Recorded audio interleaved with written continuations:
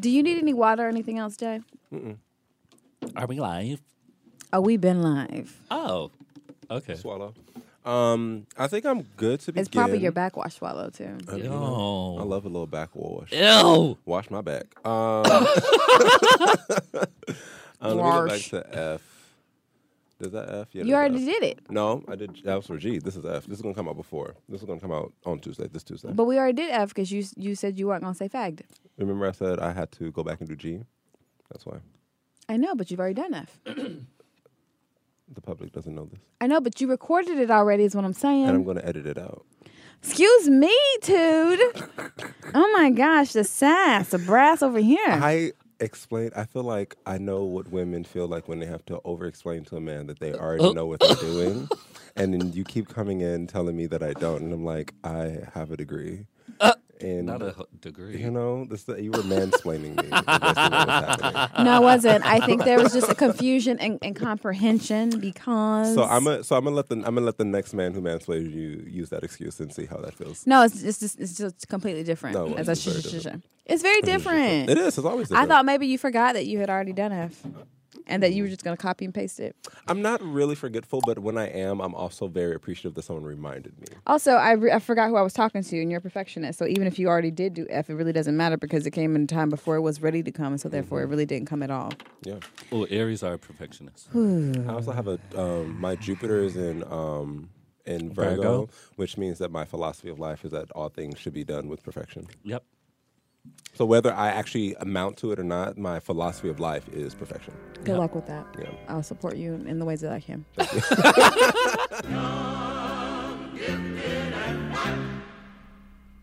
Oh, what a lovely, precious dream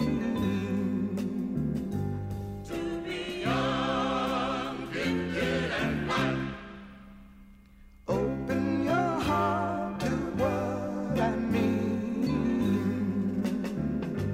In the whole world, you know, there's a million boys and girls who are young, gifted, and bright, and that's a fact. You are young, gifted, and bright. Welcome back to the Dance Union Podcast, where we talk about the fascinated, the faultless, the fantastical, the fascinating, fancy, fastidious, faithful, fantastic, and fatigued life of a dance artist. My name is Jay Bowie. And I am the fantasy that is Melanie. And this is the Dance Union Podcast. Shout out to Cardi B. From the Bronx. From the Bronx. So, Jay, folks, we're just going to jump right in the conversation. No, we're not. Because we have a new introduction. Not new. We have a new game that we play for the. You got to guess the name of the show based on me singing or saying the lyrics to the introduction song, the theme song. Are you ready? Yes, I hope you're ready. I just want to also say that, Jay, you will fail in the future. It's not even okay. Sure, I will have. I also feel as though I might have a difficulty with this in the near future. So I am gonna, be generous with myself. Are you ready? I'm so ready. You can also help out too, Ricardo. Okay. So, but I would say though, it's Melanie's the only one that's graded on this. Like you know what I mean? Like if you don't get it. And by graded on it, meaning only Jay is actually keeping score of any of this. Okay. Melanie is actually not even participating in that part of it. You ready? Yes. She was working in a bridal shop in Flushing, Queens, until her boyfriend kicked her out in one of those crushing scenes. What was she to do? Where was she to go? She was out The on nanny. her Thank you. Hey, I'm so proud of you. If you didn't get it, I would have been really upset. She was working in a bridal shop in Flushing, Queens, till her boyfriend kicked her out in one of those crushing scenes. What was she to do? Where was she to go? She was out on her fanny. Because that's She's the nanny. That's my favorite. Oh, and over here from Flushing to the Sheffield's door, she was there to sell makeup, but the father saw mom. She had style, she had flair. She was there. She became the nanny. I actually didn't watch it. My sister loved that show. Don't look at me like that. But I didn't know she was from Queens. Yeah, Flushing, Queens. Oh, excuse me. I didn't know she was from Flushing, Queens. That's where all the in the show. That's where all the Jewish people are in the show. Wow. I'm going to go back and watch it with this newfound It's one knowledge. of my favorite shows. Period. And I can't wait for Cardi B to have her acting shine as the new reboot of the nanny, even if it's for like an 8 episodes like miniseries. Oh my God! And then they can redo it. And it's like a trap, not trap. It's like a hip hop like trap remix, but it's from the Bronx. Let me see if I can do it. Oh no, I gotta write it. Yeah, don't do it yet because you might get a pitch to somebody. I gotta write it. From over the hills from what part of the Bronx is she from? Gun Hill Road? I don't know. I always thought she was from the Heights, but whatever. Nah, she's from the Bronx. We have a ghost voice speaking. We haven't even. Yeah, we have a guest, a friend, a reminder, and a familiar voice. A guest friend. A guest friend in the studio. Please introduce yourself. I'm Ricardo. Hi, Ricardo. And how do you identify in this dance world? A legend. One of the up and coming legendary kids. Yes, you better speak it. A legend. Yes. And what are your pronouns? Preferred pronouns? He, them. He, them, They. You know. He, them, they. Awesome. So, how you doing? How you doing? I heard she's not coming back. Good. Wendy? Yeah. Great. Is Nick Cannon good? Change is good. Nick Cannon good for what? I know he was like, He was good in the drumline. he was jumping in for her. He was good. No, I don't know anything about that. I know they were sending me emails about trying to get a ticket. He seems like a good father. I was like, no. No, I won't be having any of that. So yeah, how are you? How is you? How you be? Good. In school, a little tired. Yeah. I have one more year. Oh, all One right. more year. Done. Wait, is this a 3-year program? No, but I finished in 3 years. Booyah. Okay. Yeah, I'm in research mode. So I'm just trying to Yes. figure out, get my annotated bibliography All together. right. And yeah, off to Mexico next month. I really want to talk to you about this Mexico. Yes, ahead. get into 'Cause, it. I mean, y'all be getting and going and taking smiley photos. And I'm like, what's going on down here? What is really going on? The black people are in Mexico. Yeah. Have you, is this part of research? Yes, I'm researching Afro-Mexican identity and dance. Beautiful. Have you looked into that community in LA? No, what community?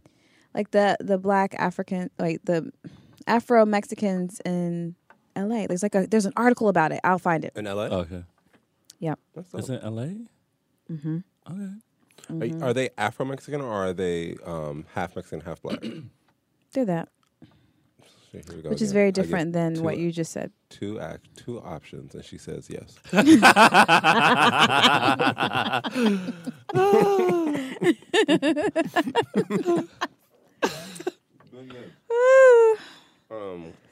Yeah, so the listeners who don't know, Ricardo is doing amazing work down in Mexico, back and forth, living both like bi-coastal and like in both countries and talking about the things that the folks want to deny our blackness in so many different international and different cultural spaces. And Ricardo is doing the work of it all. I mean, I really am like learning so much. I'm having so many great conversations with my friends who are Mexican because I grew up in Arizona.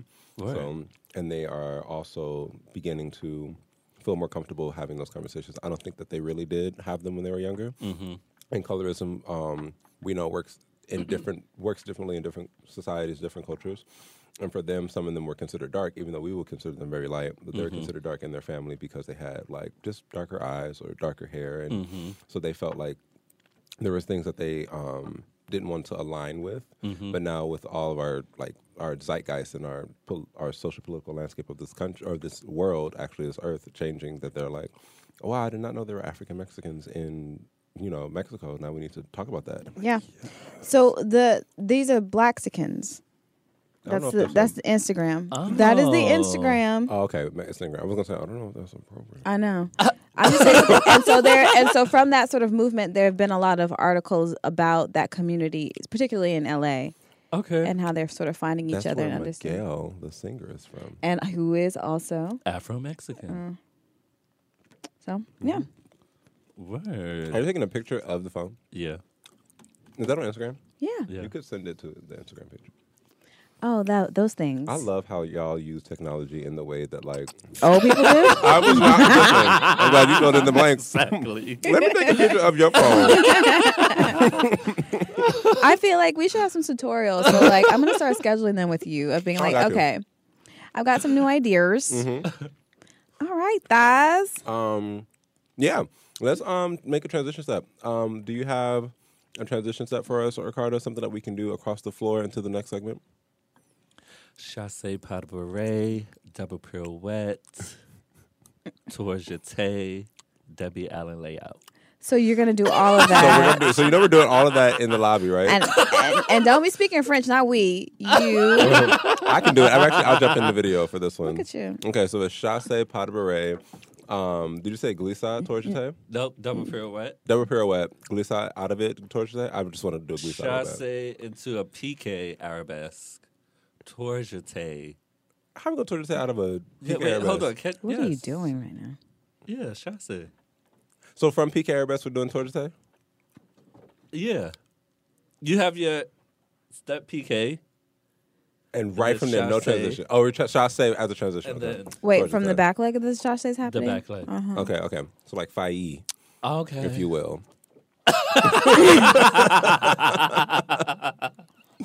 I like to always do an ensemble after a failli, but that's me. Failli ensemble.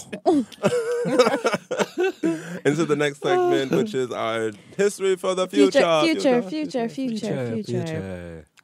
So today I'm going to talk a little bit about a wonderful artist who actually just went on up to glory very recently, Oh. Lady Mabel Lee, who's a jazz American tap dancer, singer, and entertainer. And she's originally from Georgia. She was born in Georgia and was performing at the age of 4 up until 9 in local clubs and big bands. And then at 12 years old, she started appearing at the Top Hat nightclub in Georgia. And like so many of us, except we didn't do it in the 1940s, in the 1940s, she moved to New York City to pursue a career as a singer and a dancer. And she joined the chorus at Apollo Theater in Harlem. And then she spent some time traveling in Europe and performing there. One really beautiful note is that during World War II, she toured with the USO as a member of the first all-black unit. So known for her dancing all over hundreds of short musical films in the 1940s, she was featured on the cover of Ebony magazine in 1947, the month of March. So Word. I miss Ebony rest magazine. in power, You miss Maybelline. what? I miss Ebony magazine. Ain't it still around? Or only the online? I think Nope, what it used to be. I said what I said. Yeah, I said what I said. I mean what I said. You're right. Yeah. Yeah. I So miss BET too. I miss Aileen. Child. I miss Yeah. Alvin Aileen. So yeah, that's American Miss Aesthetic. Lady Mabel Lee. Oh, so she passed on February 7th of this year at a rich year of 97 years young. Ooh, Yes, rich. Opulence. opulent. I love it. So thank you, Miss Mabel Lee. I just realized I could have put some sugar in this. I like chia pudding Thank too. you so much for that. Chia seed pudding. It's gonna be like eating and ASMR. smacking. ASMR. You know, some people are gonna like turn it off at that. Mukbang. Quiz. Did you see that video of that woman with the nails and the Yes, makeup? and the pickle. No. You didn't see the pickle one? No. You didn't see the? Oh my god. Okay. So apparently, this woman, she gets on the thing, and she has like a really high power mic, and she gets on and she like makes sounds to the mic, and she basically whispers into it. So she like, Oh, is this what Janet Jackson did? I'm gonna need Was you. no. I'm gonna need you to not. Hey, Janet. Shout out to Janet Jackson. Thank you for listening to the podcast. Let me just go ahead and make sure I edit that out. Anyways, I'm gonna send it to you in our private lives. Yeah, so we are really joining this week to talk about Black Healing Month as a imagination practice for us to think about what other things we could do during February, which we have considered Black History Month. I believe that with this conversation, I would like to say that studying and knowing our Black history is a form of healing. So it'll be a part of it. It wouldn't be an aside or a move away from. It'll be just a bigger fleshing out of other things that we could be doing during this month, along with knowing and practicing knowing our history. This was something that I started posting about kind of flippantly, honestly, when I thought about what Black History Month is and what I was seeing during that time. And I felt as though at that time it was the 5th when I posted my first thing. And it was only 4 days in at that point, and I felt like the steam for Black History Month had already like fizzled out. I was like, we just started, and now we done moved on to the football situation. Now we're talking about award shows. Hey, I just realized I texted you about so what are we doing today for Black Healing Month? And you never text me back. I didn't have an idea at that time. It actually came on way later that day, and I posted something. But yeah, I didn't have one. So what it's become is it's become like a practice for me to every day, or at least for the next few days, just think about what are some things that I personally need to heal from, and then also what I believe the Black community in America could use for us to make a collective healing effort to heal from, and it is expanded into many, many different things. So I'm kind of going to use those posts and some of the things that I wrote as conversation initiators for us. But I would like to first open up and just ask, what do y'all think a concentrated month or a concerted effort of a month towards healing for Black people could look like, or what you might want to include in it? Do we want to narrow it into the dance world, or just as or broad? I think or how we move through. I don't really have a preference Yeah. either way. I don't know if it has to be dance specific. I know we're going to get there. So Yeah. yeah. I just want. Oh, go ahead. No, go ahead. Go ahead. I was just gonna say I appreciate you bringing this to the forefront, because I think a lot of us don't think about it in this way, and it's actually work to think about. Okay, what am I going to do today to work toward my healing, and all the different ways that can look. Even for something I write every morning, and I sort of I notice and feel when I don't write, because there's a lot of information that's in my brain that gets caught up and starts to loop and cycle. Where there's something about writing that helps me make sense of some of the things that are going on. Yeah. So, I don't know where that was going, but I do know that one of my healing practices that now I'm really being clear about is the writing. And it's just free form writing. And I love also writing in code, just in case it does get picked up by somebody. I'm not trying to have no Basquiat moment or Jerome moment where all of a sudden your journal's sitting in behind a case and stuff. It's that was never the intention. So, I don't know, Jerome, maybe that was his intention. I don't know. But yeah. For me in Vermont, Yes. I like to sing out loud. Yeah. Okay. Be like me early in the morning, because there's just so much space, and why not sing with the birds? Wait, outside, inside? Inside, outside. I love as I'm going to different spaces on campus, I sing out loud. Have a whole concert sometimes. What are you singing? Oh, what am I singing this semester? Nice by Beyonce and Jay-Z. Yes. I got some Latin music in there as well, so I could be bilingual. All right. Celia Cruz. Yes, some Celia Cruz. Yes. Yeah, that's how I like to start. I mean, I always have a song of the day and just carry that with me throughout. Because, going to an all-white school can be stressful. Yes. And this is my first time being around a whole bunch of white people in one space. I think we really underestimate the kind of daily stress it is to be in those environments.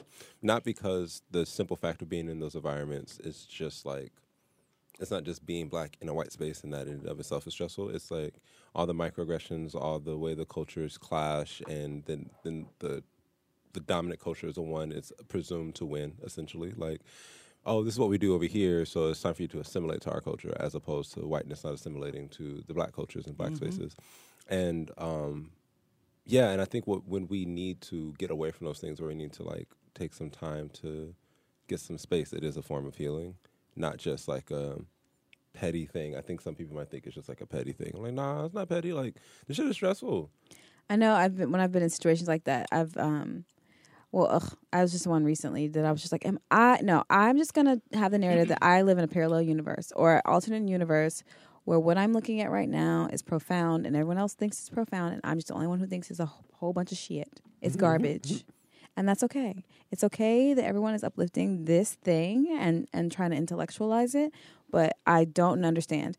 And when I'm in moments like that too, I'll sometimes just hold my hand out and look at it and just remember, oh yeah, yep. Yeah, I'm black. Yeah. Because sometimes, I mean, I don't walk through the world all the time like black, I'm black. This is my existence. I live this way. Yeah. There are obviously moments that trigger like, oh yeah, it wasn't the front of consciousness. Now it is, or it is. And I think we just live with it. We live with the constant awareness of it, especially when we're in predominantly white spaces. Especially. Right. Because my school, we only have like less than 10 of us. So we be holding it down together. Yeah. I love to bring in comedy because I just that's such a healing form. That is a healing form. Yes. I've been on my comedy special games before I go to bed. Yes. Amanda Seals is really good. I watched. I haven't seen it yet. You should. I love Amanda. How dare you? Yeah. How dare you? How do you not prepare for our guests like this? No, the comedy is a really special thing. Laughter, really, like, scientifically proven. Like, the vibrations from laughter help heal ourselves and incentivize them to regenerate. Oh, nice. Yeah. Okay, so one of the first posts that I did for Black Healing Month, and I think we can just like kind of go through the posts, is that I say, can we change Black History Month to Black Healing Month, where we take naps? Yeah. Yes. Go on vacations. Yes. Get a checkup. Yeah. Start therapy. And spend the day with our children. And I think I'll actually add the next one. And I thought about like how Kwanzaa is set up. Like every day has a principle and has a focus. I was like, maybe we can separate the 4 weeks of February into like concerted things. So I said for Black Healing Month, I think we should focus each week with an intention that ends with the celebration on the weekend like Kwanzaa. And week 1 is celebrating our history, our ancestors, and our elders. Week 2, celebrating, loving, and centering our Black women. Week 3, celebrating and acknowledging our Black queer and trans folk. And week 4, celebrating and enriching our Black children. And I said I think Black cis hetero men should form local communities and meet bi-monthly to plan these celebrations, so that the labor planning the celebrations and the events are not on us. You know what? In addition to that, we may actually have to move it to another month that has more weeks in it, because I would love a week that... Melanie. What? Think about that statement before you continue. What? A month that has more weeks than 4. Time is listen, I'm going to say, like I said before, time is a construct, and what we exist in as a system has been set up like it's not been here forever. Yeah, okay? Okay. Because I need a week where we talk about Black futures. Facts. So, Ooh. fine then. Let it bleed into March. I don't all right. care, but I'm like, stop being mean to me. I did not want you to go through telling the world and our 4 million listeners that you out here thinking that there are months that have more weeks than 4. I just wanted you to know. Oh no, that. I'm questioning the whole construct of months. Pisces. That's the Pisces part. If y'all love it. Yeah, I am just. So yeah, what are some things that you would like to do during a Black Healing Month that would be really healing, or not even just for you, but also you think that we may need to do as practices during this month, like during the whole 28 days? I can tell you what I'm doing. Get time off from work. Yeah, I can tell you what I'm doing. Yeah. First, I have a day. I've actually had to systematically plan it. I have a day every week where I don't leave my apartment. It's my cocooning day, and I watch cartoons. I mean, I can do work, and I do work, but it's also space. I do work, but it's also a space to sort of like rejuvenate, take care of myself, take naps, and really just like. Also, I'm a bit of an outgoing introvert, so I need to recharge in that way, and so understanding what I need is very important. What days are that? Or day? It shifts depending on what the week load is. Yeah. So but I actually put it on the calendar. It'll say, Melanie, don't schedule this day. Free day. Put it in there. Because otherwise I'll sit there and schedule stuff on it. And I did that once. And then the 2 things that I planned fell through. And I was like, all right, Yeah. I've been warned. I You wanna- said you wanted this, and now you pushed it. I also want to offer for people who energized by being around people, that maybe that there needs to be a day that you can set aside that specifically that you spend with a particular person or people's. Like for my extroverted friends, I'm like, okay, instead of being in the house, because I'm a cocooning person, that helps me. If you get your life by being around other people, you can say on this day you get out and you go visit friends and you socialize to get yourself recharged. But like a concentrated day purpose for recharging, or whatever way that means for you. Because I do the cocooning thing too. Mine is typically Fridays, and that's partly because I teach on Saturdays, and teaching is such a big practice of mine that I love, and it's intense. I teach 5 classes back to back, so it's like, and I love my students. I love everything that I do, but along with that, like in order for me to be my best teacher, I need to have prepared myself and handled myself so that when I can show up, I can really be there for them. It's a huge emotional investment. I think sometimes people underestimate the amount of energy that it takes to walk through the world, particularly in busy cities. Like, oh, yes. mine has been on Fridays, and then I realized I went to a show Friday night, and I was not ready to be out in the world. Like, I did not transition very well, because like to not be around people and then choose 7 o'clock to all of a sudden be around all the crazy. It's not a good look. On a Friday night? Yeah. Listen, in New York? I was like, what is going on? I was so on high alert. I was like, okay, I did not plan this well. Well, on Saturday nights, it's similar in New York City. Like, as the weather gets warmer, the festivities get a little bit more exuberant. So I try my best to like just stay on the train from the Bronx to Brooklyn, as opposed to like getting off in the city and trying to do something. Because once I get into the city, it's like I'm really shell-shocked about what the hell is going on. Everybody's in line for things. There's parties, there's clubs, there's smoke. And the thing that really hits me is walking through so much cigarette smoke. I hate it. I try to hold my breath. Can I just say, hey, cigarette smokers, why y'all walk so damn fast? It's like I try to outwalk you, walk past you, and it's so fucking hard. Like, what is going on? Yeah. And then ever the try to do smoke that? be all in the baby's face It too. do, right. I be feeling all that. I would like for this is probably a little presumption. Attack me if you want to. You can email at thedanceunionpodcast@gmail.com if you don't like what I'm about to say. But I would like for the black community to heal from smoking cigarettes. Yes, Because there was a come on now. concerted effort for cigarette companies to market directly to black people to kill us. I mean, let's just start right there. Look at the ad, y'all. Look at the ads. The ad say so. It says so. I think along with that, I would like for us to. Smoke some weed, So all right, okay? and don't put tobacco in it. Like it's like. Okay, Just- who is doing that? Well, I know some Yeah, folks. yeah, yeah. It'll be nasty. It's hard for me. Like I know right away on the first hit because it feels like I got throat punched. Like, what the Okay. fuck? Like, so along with that, smoke weed, and also I think there was advertisements. So I can talk about advertisements. I think it'd be really important for black people to download programs on like their Chrome and things like that block ads. Because I can tell you one thing, I didn't realize that I wasn't seeing ads until I randomly saw a commercial one day. So I have some software that blocks ads, especially some of the websites that I go to that you should not, that allow you to watch things for free. Jay. Not porn. I'm saying like I watch a lot of shows from like overseas, or I don't have internet, or I don't have cable, so I like kind of quote unquote pirate it. So those websites often have a lot of ads and pop ups. So I download a lot of those things to prevent that from happening. Then I realized I blocked all ads, so I wasn't seeing ads on social media. I wasn't seeing ads on my computer. And then one day I like turned on the TV and I saw a commercial, and I was like. And I really saw it for kind of like what it was. It was like, it was louder. It was extremely direct. It was trying to make me feel as though I needed the thing when I knew I did not need a Ford F-150. And it was like, you know what I mean? So I was like, It's tricky, right? Because it's like I always have a like love-hate relationship with ads, because that was what my undergrad degree was in. And I was like, I'm completely against ads, and I work in an advertising agency. How do I reconcile this? yeah. So, and then shifting with another space and group of people who are like, actually, it can be more about storytelling. So, Yeah. I don't know, ads are thing. So you you reminded me of something as you were feeding your face. Is that we can use food as a form of healing. Okay, I want to jump to the deep end. Google Dr. Sebi, Sebi, and look at some of the foods that he recommends, or actually says that we should not eat as people, and specifically people of alkaline color. list? It's Is that alkaline one of them? list. And like, just Am I gonna like this list? no, because it says no meat. That's the first thing. Wow. And it's about it, because what he says and what he's learned, really, it's not just what he says, it's really proven fact that medically, a lot of our diseases come from having an excess amount of mucus in our body. So he practices.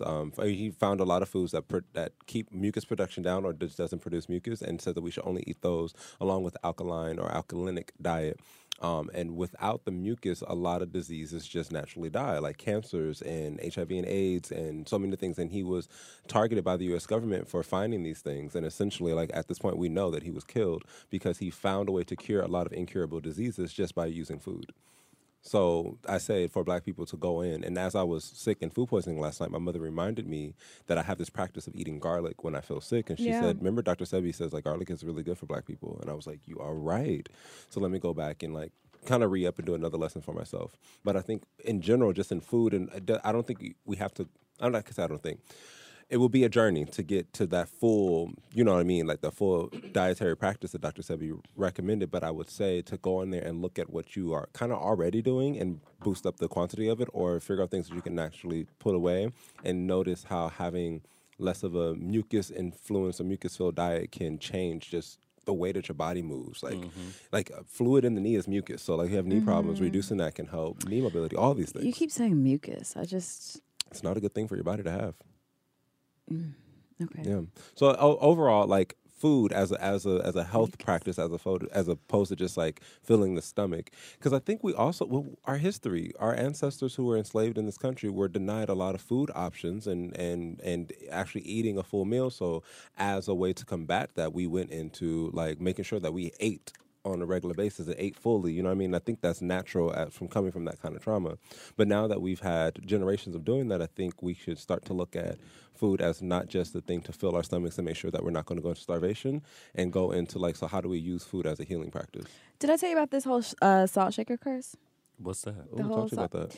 So it's like an anthropological study that talks about how a lot of the slaves who were transported here that survived have a gene that allowed them to retain a lot of salt in their body. Because if you think about it, being on the ships and stuff, you sweat a lot, and then you lose a lot of sodium, right? Is that why they was licking them too? Licking them? Yeah. Who was licking them? The white people. I the white men. I didn't know that they were licking them. Yeah, they used to lick them because of the whole salt. Salt. Well, that's okay. That's news to that's news to me.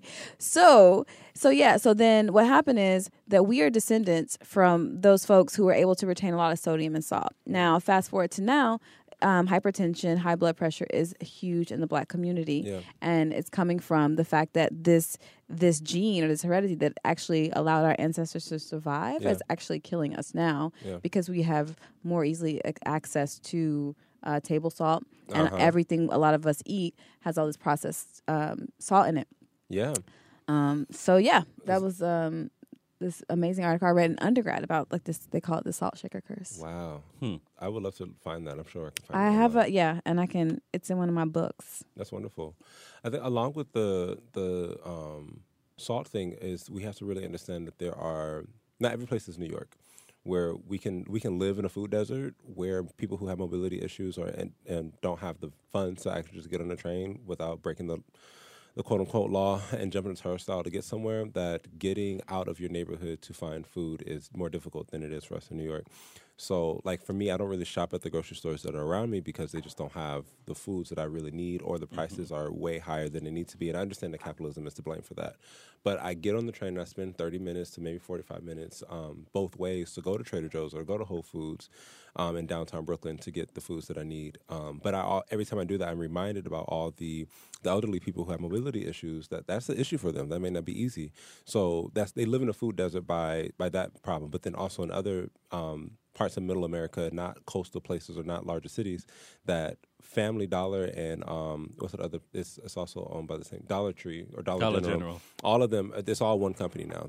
That one company bought all of them out. They are purposely placing their stores in places that are already nearing food desert situations and destabilizing the economics of that area by breaking their prices so low that the community flocks there and they stop going to grocery stores, so then grocery stores close down. So after a couple of years, there's only Dollar Generals in like 5 to 10 to even 15-mile radiuses. Unless you have a car or unless you have the time or the ability, you can't get out of that area. You can only go to a Family Dollar where there is no fresh produce. There's only freeze-dried stuff, and everything is high in the chemicals that kill us, essentially. Yeah. So it's another system of systematic racism. It's interesting because like there are two Dollar Generals in very close proximity in my country hometown.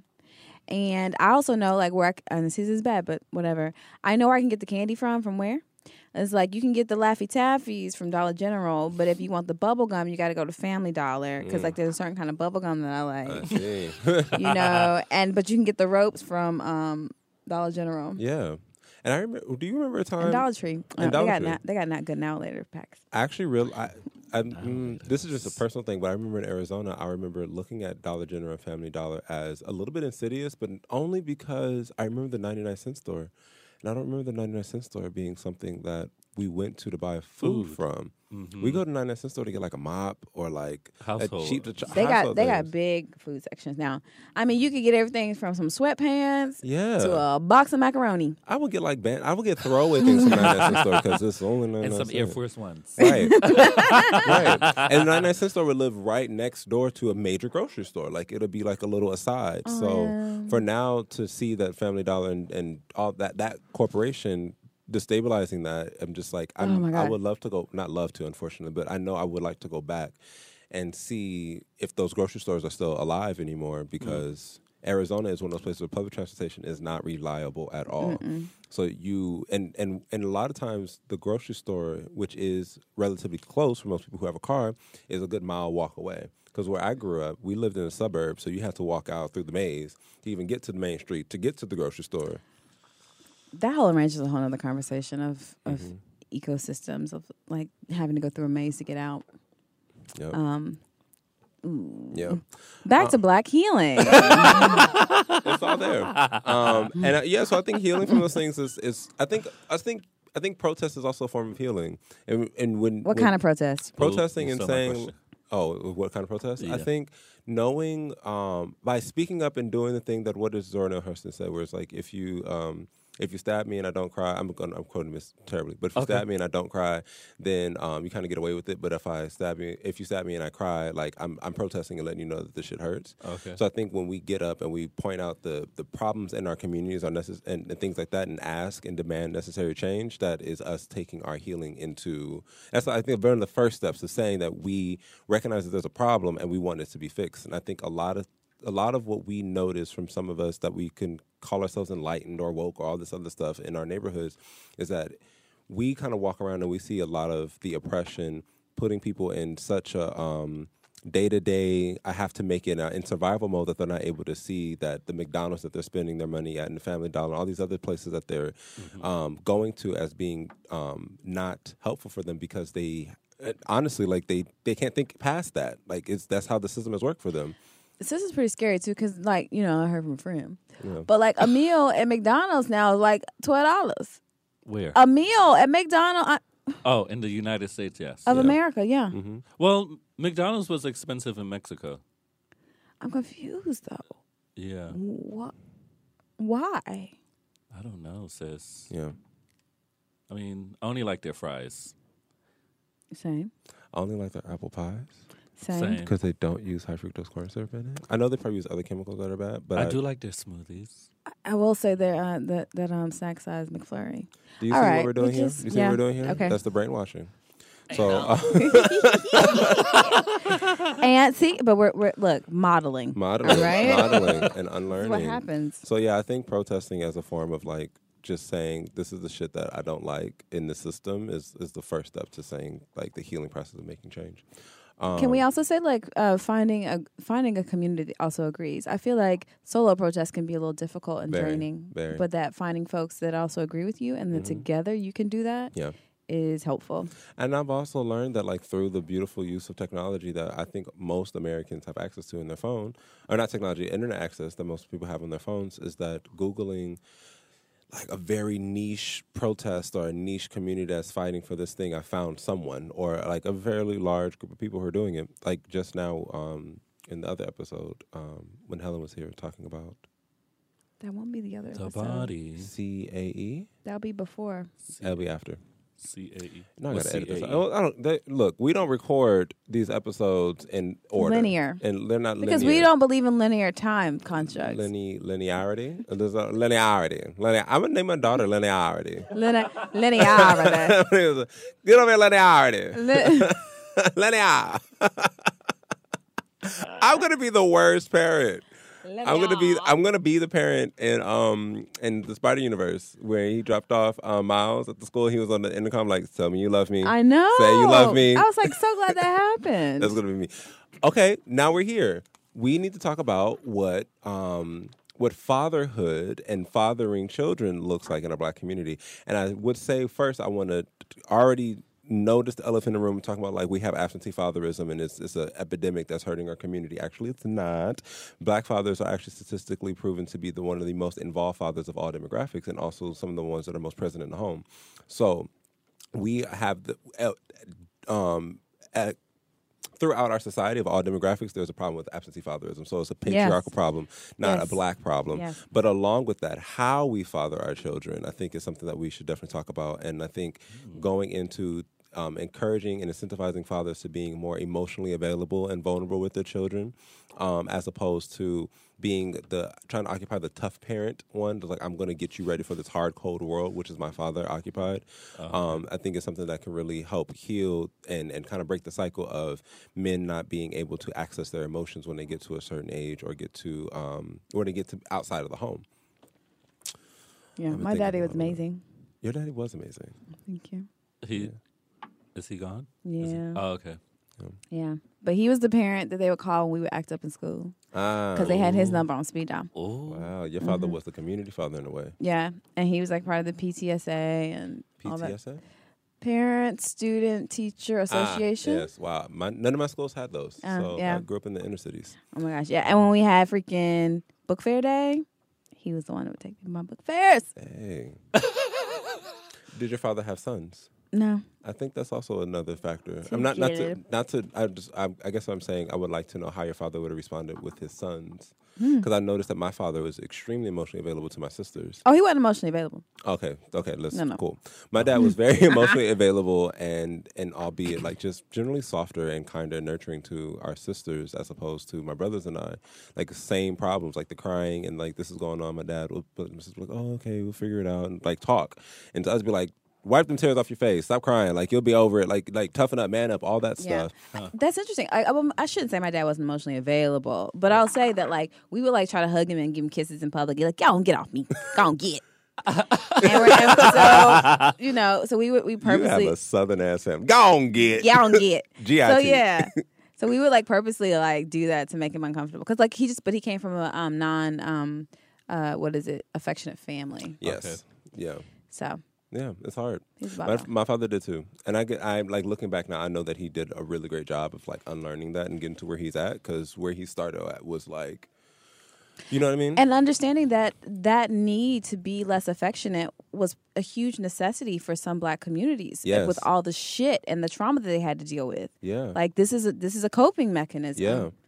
So I think along with that is, as we're talking about what we can do and change, I think we need to talk about the environment, the context that we're living in. Yeah. I was reading and listening to Brene Brown. I think I'm going to be like the biggest advocate for Dr. Brene Brown and her work because I think it's really comprehensive. But she was on Pod Save the People talking to DeRay McKesson, and they were talking about trauma and vulnerability and things like that. But we talked about Black mothers and trauma and stuff like that because she learned through her research that Black mothers are one of the biggest demographic in her research that says that they feel like they cannot be vulnerable, especially when it comes to raising their children. That's why I started therapy. Right? So Okay, I can see that. Yeah, and part of what they're saying was like, I can't be vulnerable because vulnerability means death, and that means like just a direct correlation. If I'm vulnerable, then somebody or I'll die. And Dr. Brene Brown had to realize that like what people are saying when they say that I cannot be vulnerable at this moment is saying that the environment in which I live in is like a briar patch. I have to Google briar patch. I don't really know that. I feel like it's a white thing. Apparently, it's a bunch of thorns. Yeah, and it's a pet. Mm-hmm. It's like the Lion King. Yeah. So yeah. Okay. So for the people who didn't know, so it's like being in a briar patch and being a turtle in a briar patch. I got to stay in my shell to protect myself as I move around. So if you're telling me that I need to be vulnerable now through your research and stuff like that, as it's going to save me, you're missing the point in which I'm actually living in an environment that I am at risk of death and at risk of complete demise if I am to take off the shell. So the first thing that Dr. Brene Brown learned when she went to therapy with her therapist was when she was talking about like, oh, eating is a problem for me and stuff like that. And the therapist was like, get out of the briar patch first. all of this stuff that I'm giving you as like therapy things and practices are for when you get out of the briar patch. So get out of the abusive household or abusive relationship, or you know what I mean. Like a lot of children and younger folks and even queer folks, like sometimes coming out is not the best thing to do if you're living with a family that you know is homophobic. So get out of the environment before you go into that vulnerable space. So along with all of this, getting out of the context of danger and or assessing if you are in the context of danger first, it'd be great before you start to do something like be extremely vulnerable. And so along with that, I'm actually realizing with all of my posts that a lot of this is just dream work and imagination work, as if the world was as clear or as healing or as like affording privileges and opportunities as it is specifically for me. Because from my perspective, I'm looking at like, wow, I am not in poverty like I was when I was younger. I'm not in an abusive household. I'm not in these spaces. So here are the things that I can do at this moment. So what I'm thinking of for myself is that I should take these privileges that I have and try to do and make the environment in which people live a little bit better so that it's not a briar patch, or help move people out of those briar patches for themselves. And to help people move is kind of through education and letting my students know that here are some tools and tricks to get you up out of this area while you're in it. Learn these things now while you're in this place so that when you get out of this training program or out of this age that is a childhood, you can get to an adult and be out of it. Is that your fathering? I think I'm practicing fathering as a teacher for sure. I'll say sadly, I was practicing my mothering with some boyfriends that I shouldn't have been doing that with. So, No. be careful. Are y'all cold? It's chilly in here. No. Probably. You anemic? That's what I'm thinking. Something. Yeah. It's something like that. So I'm gonna eat my breakfast. Okay. 3. Yeah, you also, your stomach is probably getting all that blood flow and being like, let me have it. So what else, Ricardo? Yeah. What's good with you? What else are some healing things that you do?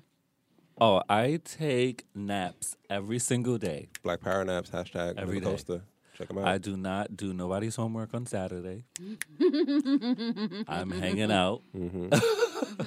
What else do I do? What else? Actually, I'm really interested to know what you do in your relationship with Orlando as two dark-skinned, same-gender-loving black men. Oh, to like As healing, like As what, healing? like what parts of that relationship and how you share with us your relationship. I say that very Yes. clearly. Like anytime we get a peek into your relationship, is you sharing with us. Like, how do you use that as, or how are you learning and healing and practicing healing in that relationship? Oh, I think for us as a couple, I think it's maybe because I'm in school, the time away from each other to cultivate our individual identity is some healing practices as well. And then once we're like feeling full, we're able to connect to each other much deeper. I find us traveling together is very healing because we do experience racial microaggressions when we travel. And sometimes it could be on Orlando or myself, and we just need to be there to support each other. Like in Mexico, we were stopped. We were looking for directions on the corner, and the police officer was like, "Let me see your pockets." And I was like, "What's going on right now?" And so it was in those moments where one of us is feeling overwhelmed, the other one have to like step in and be like, "Look." Because traveling by yourself, I don't know what that's like, but I'm sure in those moments, I'm sure it would be hard to get it together. Yeah. He cooks. Orlando cooks down. Cooks down. And some of the works that you've created, you've addressed many different kinds of oppressive forces generally. And I think it's the intersection could arguably be the black and same gender loving identities, specifically with like How to Survive a Plague and Afro Solo Men. And I think those are the main two works that like stand out in my mind when I think of Brotherhood Dance. Yeah, How to Survive a Plague, the piece is about folks who passed away from the HIV/AIDS epidemic and looking at the gap that is missing with black artists in the field and that kind of mentorship. Yeah. But we were also looking at what does two dark-skinned men look like touching each other. Yeah. just a simple gesture, touch, Mm-hmm. and dancing together, which comes at the end with joy. But and also just taking care of each other. Yeah. That's just a powerful image in itself. And that's one of my favorite pieces too. That's definitely my favorite. I think that's the closest we've ever been with each other. Hmm. Yeah, In the making of the piece. in the making of the piece. Yeah. Yeah. I can say though, like just my personal life, I feel like I'm learning a lot about how I can love another black person, black man specifically, or black male identified person, from just like witnessing you two, because I have a closer proximity than most people would just by like seeing you on Instagram. But I think just even if we were to just isolate the images that we get to see and the works that we get to see of yours, that by sheer example and modeling, that we are learning that one is really, really okay, and some of the taboos just begin to wash away when it comes to like providing physical affection to another black man. But I think another thing for people who may not also identify as a black man, but like black women, black children, stuff like that, that it's something that it feels of healing, and it feels as though not just the people who are a part of it are healing, but the people who are witnessing like black children and black women and anybody who does not identify as a black man, it's healing their own preconceived notions of what a black man should and should not do, or what they should and should not do with one another. I feel like this is why we should say shout out to dance, because Yeah. I think, especially the way all of our works and forms work, is that we are using it as a form to sort of investigate some things, some cultural norms and things that are going on in our lives. And then that stuff sort of, it manifests and comes out into the world and how we actually treat each other in life. And I think some people don't have the luxury to sort of unpack things in the way that we are able to in our work, and then have it sort of show up in the world. Yeah. Because like you're saying, those are, and it's good. So to me, even there sounds like there's healing in the process of the making and the discovery and the questions and the curiosities that you are having. There's healing in the witnessing and being able to see it modeled, and also, you know, we are becoming the archive. Like we are becoming a part of the thread that's a part of that sort of conversation. So what does that look like? And yeah.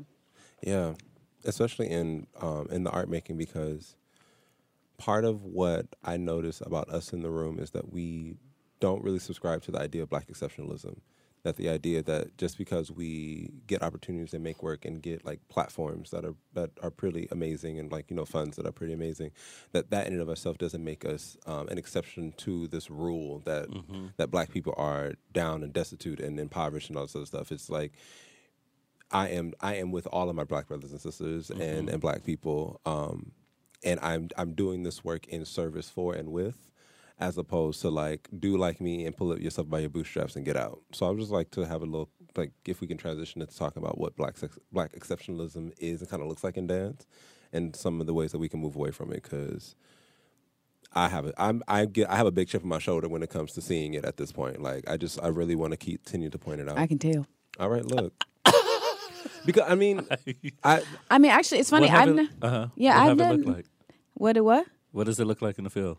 Yeah, well, I'm just saying, like, it's like you brought it up a couple of times now, and I'm just like, actually, I haven't been paying attention to it in the way that it's sort of been amplified to you. So, like, I would love to hear what it looks like and how it's being sort of glorified. Yeah, I think what it looks like is I'm going to use like some of the current model of Alvin Ailey American Dance Theater as a way to look at it, because the idea that that the body can do as much as it possibly can. Like, I feel like Alvin Ailey dancers are asked to do as much as they possibly can with their body and as many different wide-ranging things, to say that look at what black people can do. And I think that's great, but it goes into like, if your body cannot do these things, then you're also not exceptional. And to be exceptional means that there's safety, there is love and there's support, and there's like an escape from something. So then when I see that then turn, which I think is great to say, look at what we can do, because we can do all things. But then when it's turned back onto other black folks and say, you not striving for this means that you are now beneath, or that you are not afforded the similar opportunities, that's the part of black exceptionalism. And it's a myth that it actually saves us. So the idea that like, going to talk about the Jussie Smollett attack. The idea that like being a celebrity and having money is going to protect you from any kind of racism or homophobic attacks is already like this idea of black exceptionalism. I made it out. no, you didn't make it out. It's like the same oppressive forces that affect us who are not famous and wealthy or extremely talented, or our talents are put on a platform in which white supremacy can make money off of, doesn't necessarily save you, because you are still subject to those same attacks that we are. And I think that's the part of black exceptionalism that I started to look at when I started to see celebrities talk about the shit that they're going through. And I'm like, oh, look, we're starting to destroy the myth that you can be exceptional and escape this shit. Well, also, just to, not to go too far down the rabbit hole, but just to say that whole story is also sort of expanding. I don't know if you really have recently heard. And this is where I'm at on this. I don't really trust most news outlets, and I'm not going to start trusting them just because they're going to put a black gay man at the center of it. So I'm already skeptical. I'll just wait for concrete facts to come out. That's what I'm saying. I'm like, I'm starting to see some things unfold with it, and I'm just like, I'll wait. I'll wait to see how this sort of comes out. Yeah, because I already don't trust what y'all say when it comes to like regular shit. I'm not going to all of a sudden be like, ooh, CNN said that Jussie. Like, what does that say about me? You know what I mean? It's like, yeah. If I didn't trust y'all when Ferguson was going on, I'm not going to trust y'all now that somebody that I identify really closely with is now at the chopping block. Like, I have to practice my same skepticism. Good. I have to. Good. And I think we should. Black tobacco, blah. Exceptionalism? Exceptionalism. Yeah, so like specifically in dance, I think what I also see is when black artists make work that's talk about this quote unquote the black community, or like the block, or some specific locale of blackness, neighborhood of blackness, and then what we only see is black hetero relationships and middle class relationships or identities, and not including folks who are also very present on the block, as myself was, as a black queer impoverished or person who was under the thumb and structure of in poverty, and then also people who are doing kind of works and activities that we deem morally corrupt, like being a sex worker or being a drug dealer, or being someone who's addicted to drugs, or being someone who had to steal to survive. And that's where black exceptionalism, as it's saying that we are amazing because we found a way to use our talents and our knowledge to operate in a white supremacist capitalist society, is like, that's bullshit to me. So it sounds like, I feel like, that with this idea of black exceptionalism, that there has been a need and like it was necessary for a reason, right? Like, obviously, when you're in a society that says you ain't shit, that you need to celebrate, and this is one of the ways to do it. But now what sounds like what you're saying is that we need to question the ways in which we're looking at it and who we're deeming as exceptional, because you said it also is a form of exclusion, and it doesn't take into account context or the ways in which we can look at a lot of different things as being absolutely amazing, and the ways in which people navigate. So it's interesting because I don't necessarily know that I am surrounded by a lot of. Also, I do a good job, I think, sometimes of cycling out those kind of narratives. Like, I never wanted to be an A-Lee, so I don't, like, I'm aware of it. It's in my sphere, but I'm not obsessed with it, or I'm not always like, I don't follow them. I don't, So I'm wondering if, like, it's also a saturation right now, perhaps because of the spaces that you occupy. Also because you're in a space, too, where that kind of conversation can come up a lot in terms of, like, resources and, where careers are going and what that's looking like and how they pit people against each other. I mean, that could be, that is a contextual thing, but I think even before alien dance became a thing for me, like, the way that my parents pushed for us to be educationally astute was an idea of black exceptionalism. Like, really? Go to school, get these grades. Like, I had no option for B's in school. It was like A's were the only option. If I came home with a 98%, we were questioning why I didn't get those other 2% kind of things. Oh. And part of it was pushed for, like, you get out of the scenario and you do your best. And I think my parents, of course, I think all of our parents mean it well. Yeah. But the idea is that you need to work hard to be exceptional is part of the thing that says, like, you aren't really worth anything if you are not exceptional. I think that's the other part of the coin that is not really said but is heavily implied. So that when we have members of our community who are not exceptional, think about the ways in which we talk about them and think about the ways in which we look and navigate around them. Like, I think even just the sheer fact that we are not trying to make a concerted effort to make sure people who are addicted or are suffering with the crack addiction are getting the help and need that they have is a part of us kind of opting into the idea of black exceptionalism. Because we talk about, quote unquote, crackheads the way that we talk about, like, somebody who is damn near a joke. Their existence is a joke to us. And I think if we could be laughing as a form of like identity and pain, and I think that's part of where comedy comes in. The knowledge brings in laughter, or we try to laugh at it to heal. But also at the same time, if we're not providing help and care, we're throwing away members of our society. And I think the idea of like Black Lives Matter means that all lives of Blackness must matter. Doesn't matter whether you agree with their practices or not. We have to be fighting for everyone. And if we're not fighting for everyone, we're not really fighting. We're not really practicing this idea of like being pro-Black. So are you seeing the ways in which it's like fast forwarding to now and that Black exceptionalism is being sort of amplified in dance? I don't know if it's being amplified in dance in any way. I think where I'm seeing is that I really notice it now, and I have the language now to really point it out and share it with us as we make and create work in the ways in which that we can. So when I was at the show and we had to talk back, and I asked about this idea, the block that she created in her work, like where were the Black queer people, where are the Black trans people, where are the Black sex workers? Just the people that were part of this block that most of impoverished Black communities had there, like where was us factoring into it? And I think her answer and saying in which she was creating from experiences which I think is really authentic and honest. But the other part of that honesty is that you did not see us at that time, or you don't see us currently. Because if I were to create create a world in which I say I inhabited, and I don't include people who are like, hey, look, I was there, I was on the block in this zip code, then you're saying that you didn't see. Then I'm also saying that I didn't see you, and I think that's important for us to point out the places and the people in our community that are not being seen.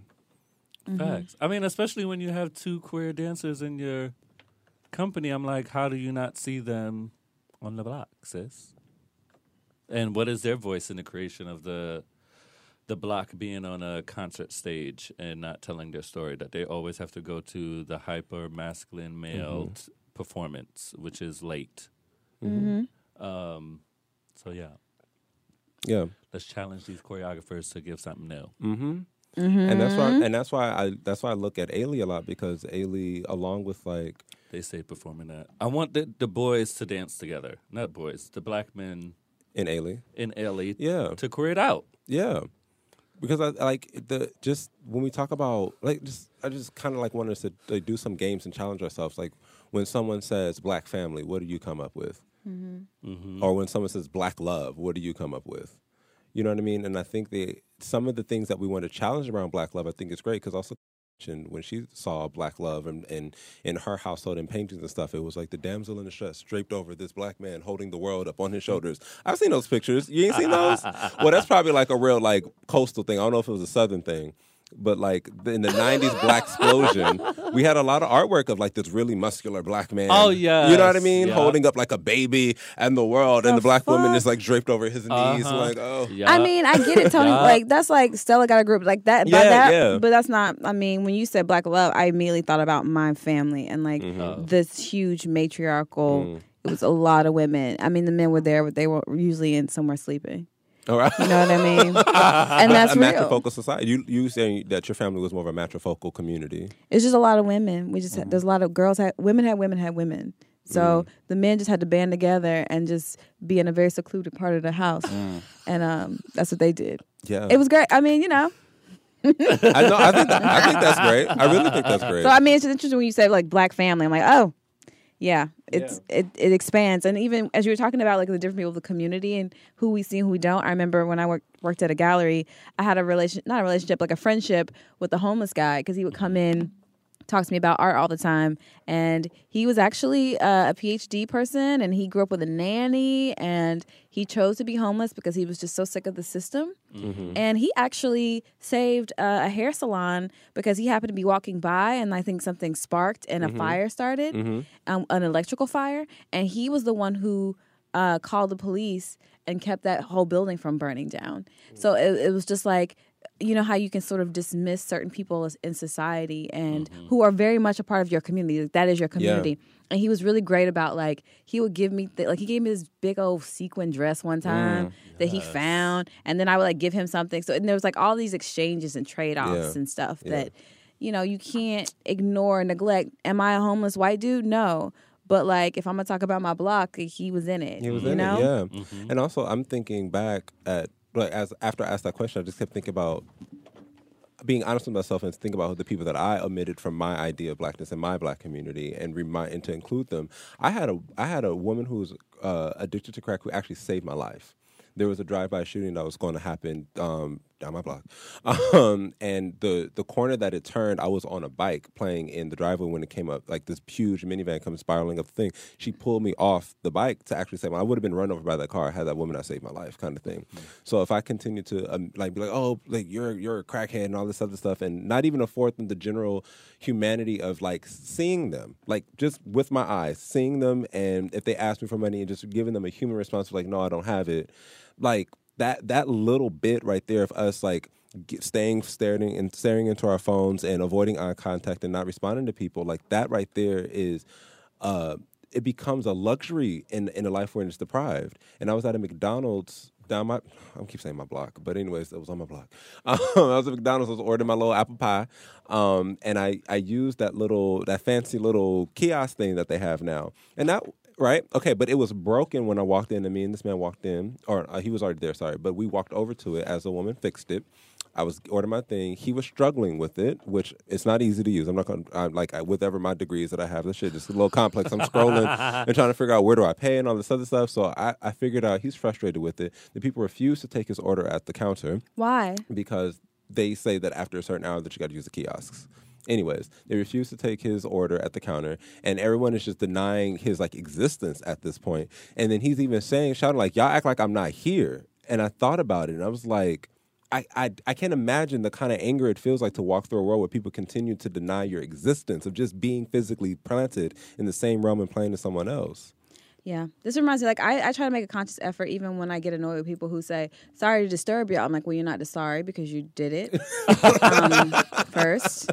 But, like, on trains and stuff. Yeah. But it's like, I actually will put down what I'm doing to just look and acknowledge. Like, I see you. I'm not going to give you any coins. I don't have it. But I do see you. Yeah. Or when people are playing or musicians. Because, like, the fact that, like, people are actually in this world doing things and especially in New York, this like mentality of ignoring and not seeing. Yeah. Go ahead. What? No, I was gonna agree with that of folks not seeing each other. It's really Eye contact frightening. is so important to me. It's so frightening that we could do that. And I just saw Into the Spider-Verse, and like there's one moment where Spider-Man was being like slapped all around the city and like slapping up against a car window, and people were just like not phased. And I was like, actually, and that's how it is. That's how it is.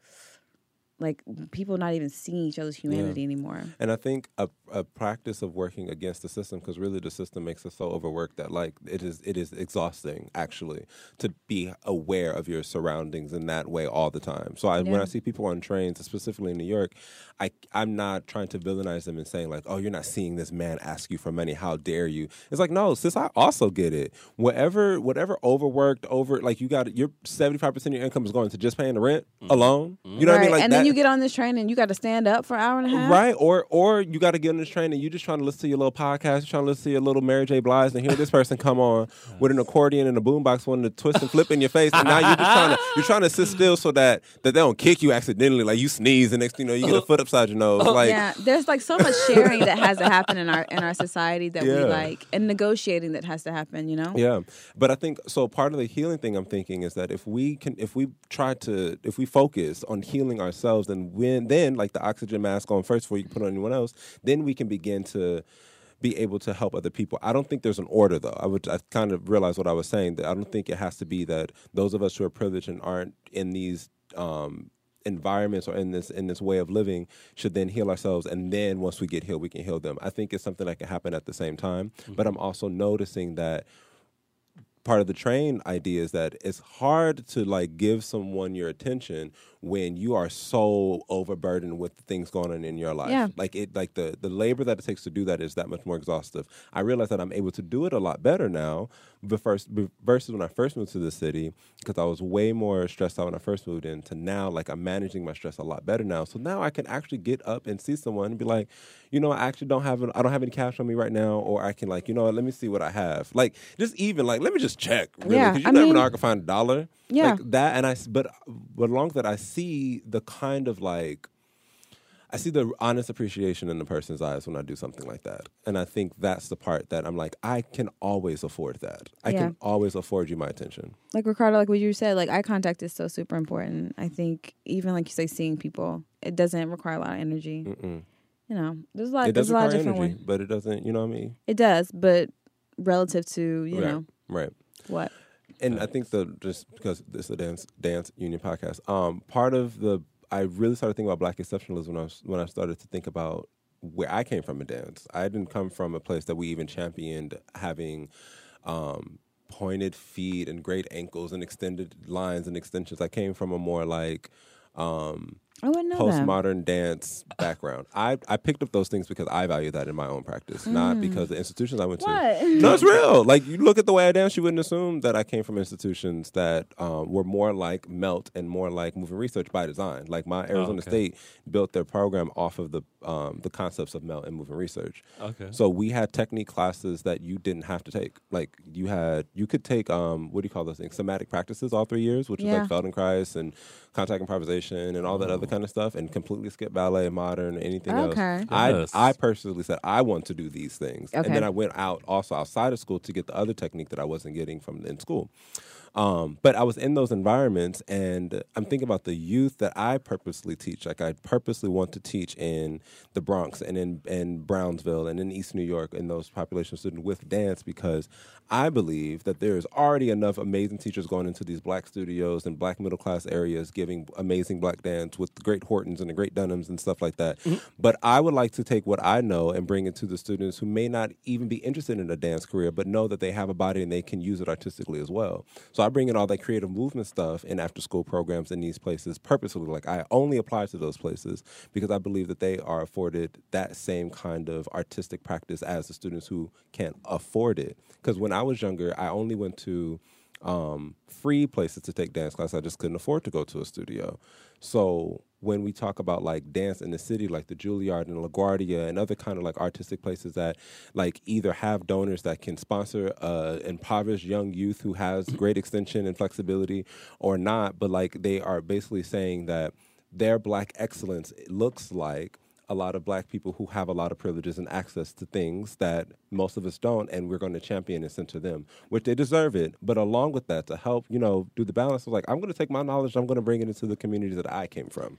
I would like to say though too, I don't feel like Black excellence and Black exceptionalism are interchangeable.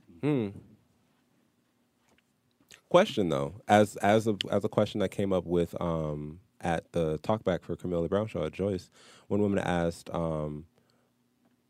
when you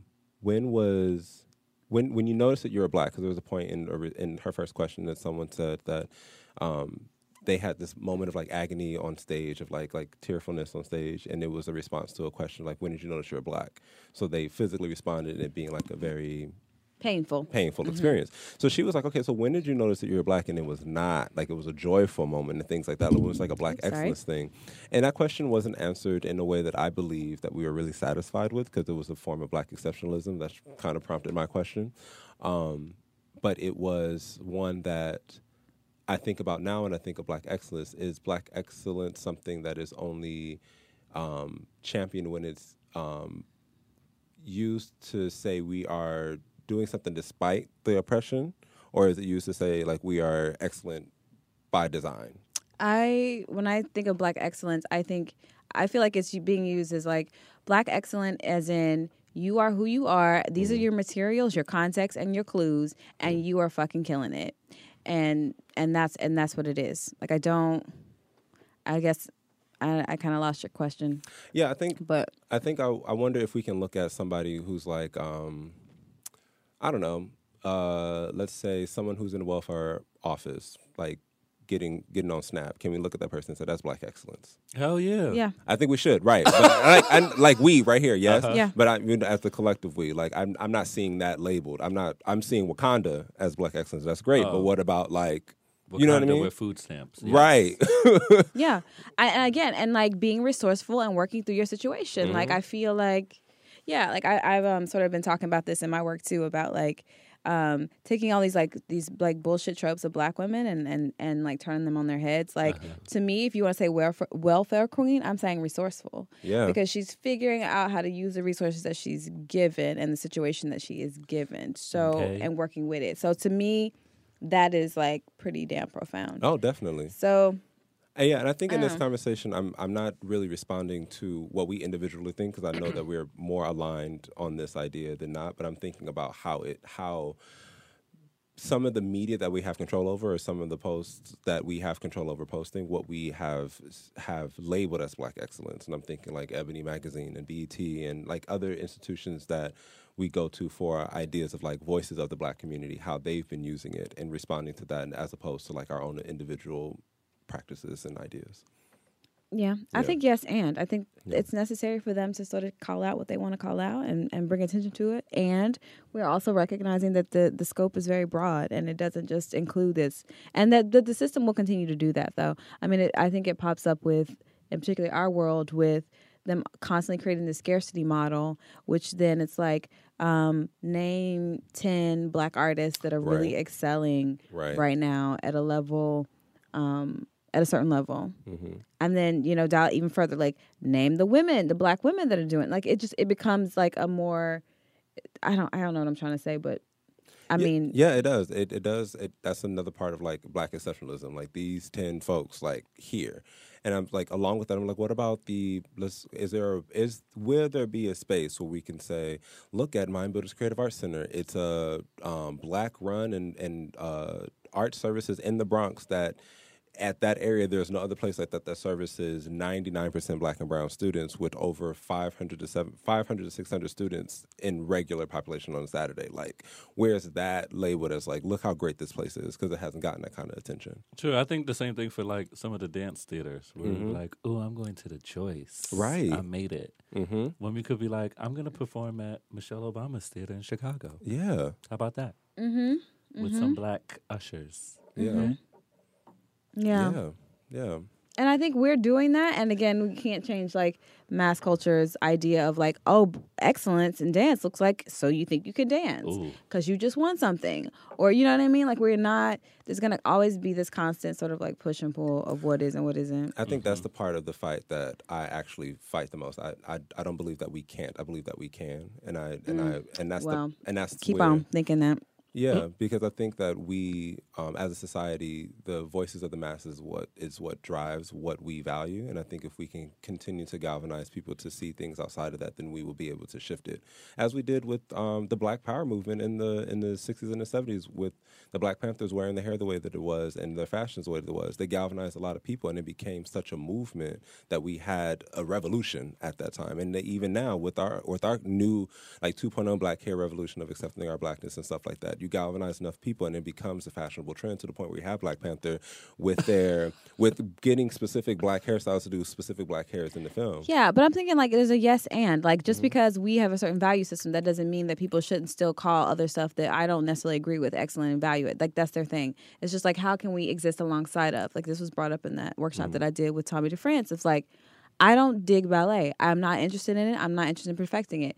Can it still exist and get funding and people applaud it? Absolutely. I'm not saying get rid of the form, but also let's just recognize that there are some other forms that should be talked about and put in the pot. So, so I think we're saying the same thing then. Are we? Yeah. You don't think so? Maybe. No, I really want to know because I feel as though I'm saying that these things are already here. Now let's make sure we include these things. Yes, then yes we are. Yeah. Yes we are. Awesome. Okay, You see how we bicker? No, I'm just saying. What? I'm kidding. You put bickering. 2 Aries on the podcast. What do you think is going to happen? What do you think is going to happen? You put 2 Aries on the podcast. What is so I think we have to begin to transition now since we're technically over time. So what we got going on next? Ricardo, you're in school, so you can give us what I have going on next. You have a performance coming up. Do I? Yeah, I just saw it. Y'all posted in March at school. I mean, at school in Vermont. Yeah. We do. We're Brotherhood Dancers performing at Goddard College for the Sex and Sexuality Conference that the undergraduate students do for their residency there. So we're performing How to Survive a Plague and doing a workshop. And then we are going to Mexico for 10 days.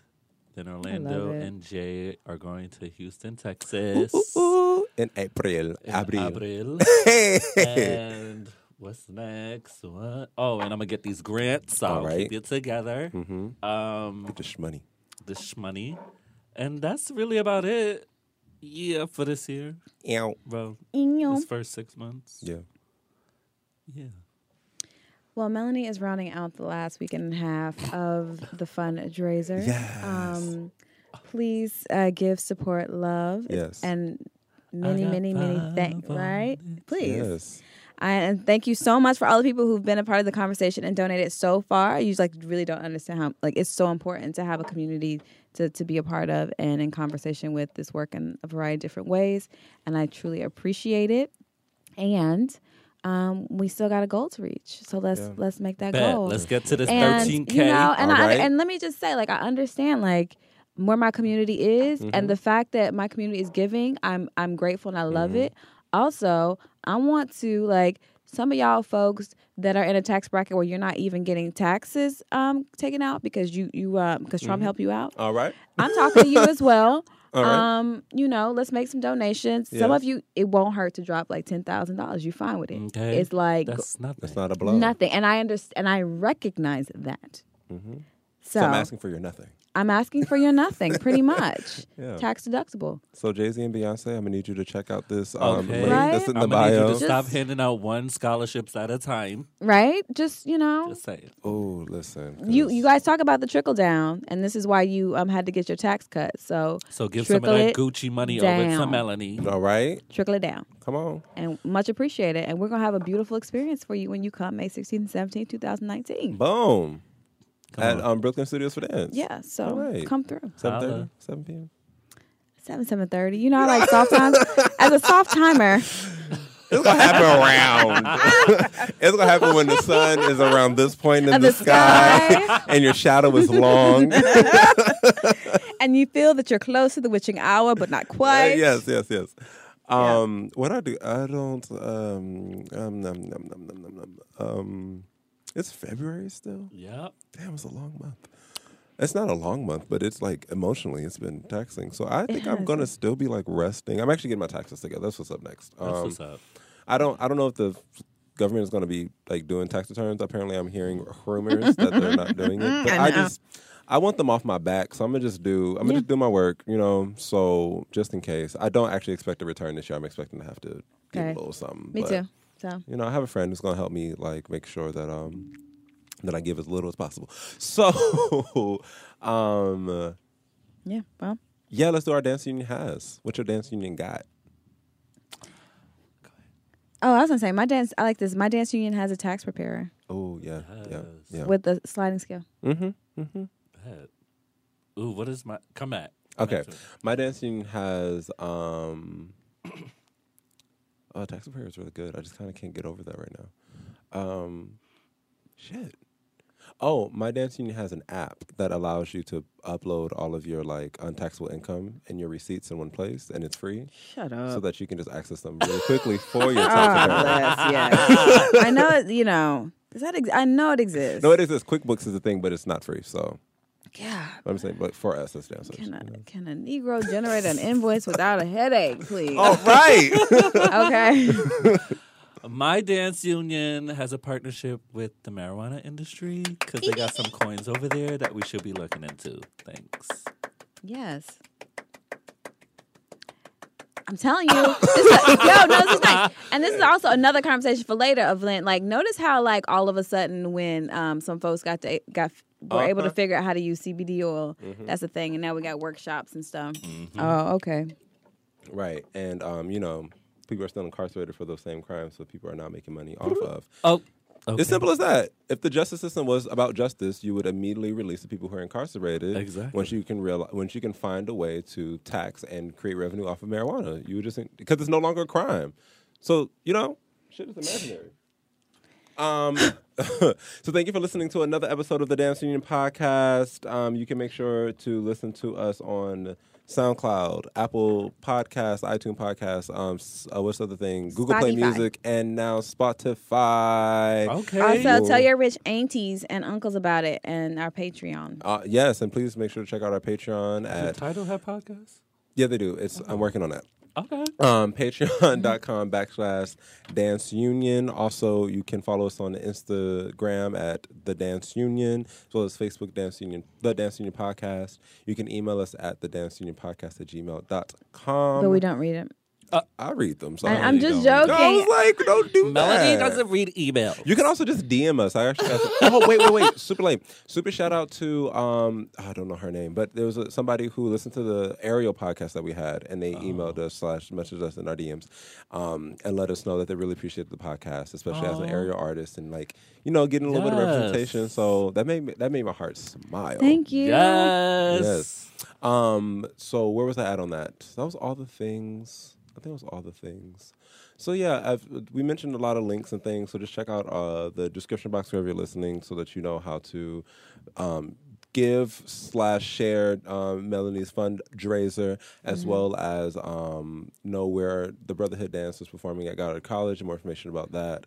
So yeah, make sure you hit up that. I put a lot of informational things in the description box. Check it out. And I feel like let's keep having these conversations about Black exceptionalism and Black excellence. I feel like it's really complex, and I don't know that I was necessarily prepared to have it today, but that I want to keep sort of taking it apart and understanding what it is that we're saying. Yeah, or trying to say.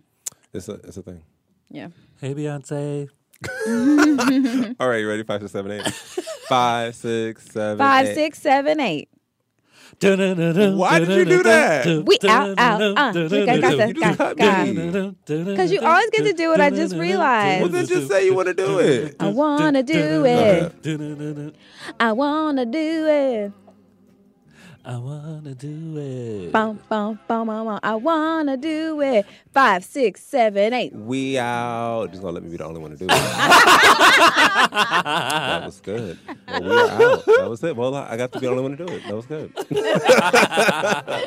Bye. Bye. There's a great truth that you should know. When you're young, gifted and black, your soul's intact.